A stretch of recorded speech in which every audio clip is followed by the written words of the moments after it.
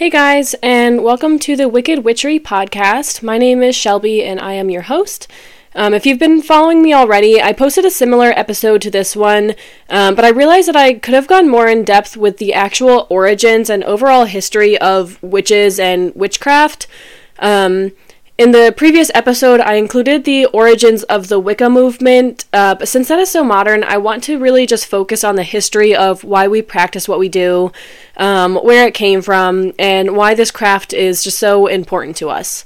I will have another video right after this one to discuss what Wicca is, but I just felt like they should be separate because there is so much history, more than I can even get into, but I just thought that would be the best option. So let's just jump right into the full history of witches and the term witchcraft. Of course, to the best of my abilities, it is a lot. So witches and the use of magic have been around for pretty much all of time. Tea leaf reading, sand divination, scrying, divination using grains of corn. These are all practices that have been used for centuries, among many others. There's so many. Every culture has its own, magic and divination and different practices and whatnot. There are early records indicating the existence of witches all the way back to as early as about 931 BC. The full history around that time period is, of course, unclear and not too easy to uncover, but we know that they existed in some form or another. Like I said, different cultures had different terms that they used and whatnot. But early witches were people who practiced witchcraft, which is using magic spells and calling upon spirits for help or to bring about change.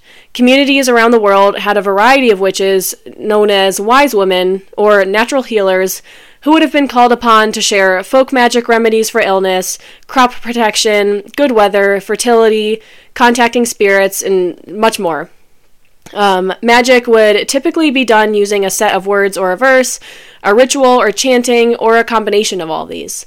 The spells traditionally were cast using many methods, such as the inscription of runes or sigils on an object to give that object magical powers, using herbs as amulets, or scrying and gazing at mirrors or swords, just to name a few. Like I said, there's many different methods that were used. But when Europe began to convert to Christianity, starting around the year 300, magic was strongly identified with the pagan religion. And this was to demonize the religious beliefs of Celtic, Germanic, and Scandinavian people and persuade people to convert to the new religion, which was Christianity. All natural healers and those who followed the old religion, which was paganism, were deemed to be witches and thought to be devil worshippers and evil. The Bible believed that using witchcraft and seeking supernatural powers other than God himself would prevent people from finding holy spirituality in God alone. The Bible speaks often on the consequences of being a witch or using witchcraft, stating that mediums, witches, and anyone who practices witchcraft should be stoned to death, burned, starved, and that disaster should basically be put amongst them. Any form of witchcraft was considered a sin and was punishable by death. And I'm sorry if you can hear my cat eating in the background. His metal dish is a little bit loud, so I'm sorry. I should have moved that beforehand. But moving on, as Christianity continued to spread, so did this misconception of witches and the use of magic. And by the mid-1400s, witch hysteria really took over Europe when many accused witches were tortured and executed. Witch hunts became common, and hunters would invade towns in search of witches, and some residents even took advantage of the witch hysteria to falsely accuse their enemies.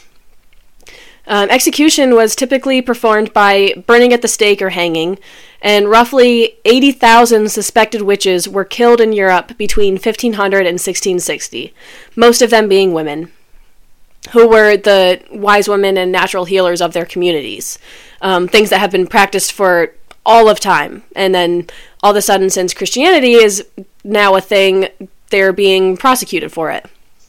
And as witch hysteria decreased in Europe, it became common in the New World. It grew in the New World, particularly America.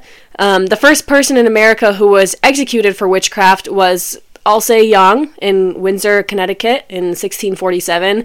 I'm not sure if that is how you pronounce her name, so forgive me if I said that wrong. It's not a name that I'm familiar with. But one of the best known witch trials I'm sure we're all familiar with are the Salem witch trials of 1692.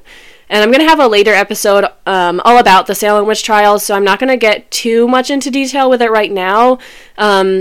But basically, this was when 19 accused witches, both men and women, were put to death by hanging for accusations of odd behaviors that were deemed as witchcraft at the time. Massachusetts was not the only place in America that had witch trials. There were also witch trials in Connecticut that led to the execution of 11 witches, as well as several other states, including New Jersey and that general area. Virginia had witch trials, though none were executed. But one of the most famous witches in Virginia's history is Grace Sherwood, whose neighbors alleged that she killed their pigs and hexed their cotton. This led to her trial in 1706. The court decided to use a water test to determine whether she was guilty or innocent of using witchcraft on her neighbors. They tied her arms and legs up and they threw her into a river. It was thought that if she sank, she was innocent, and if she floated, then she was guilty. And Grace did not sink, and she was convicted of being a witch. She wasn't killed, but she was put into prison for 8 years. And that should give you a gist of how that time period was. Like, if she sinks, then she's innocent, and if she floats, then she was guilty, and that would determine, her innocence or whatever. It's crazy, like the methods that they would use, crazy.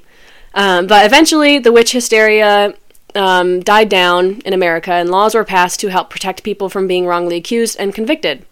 Of course, there's still that stigma today lingering around that, the historical stereotype that witchcraft was.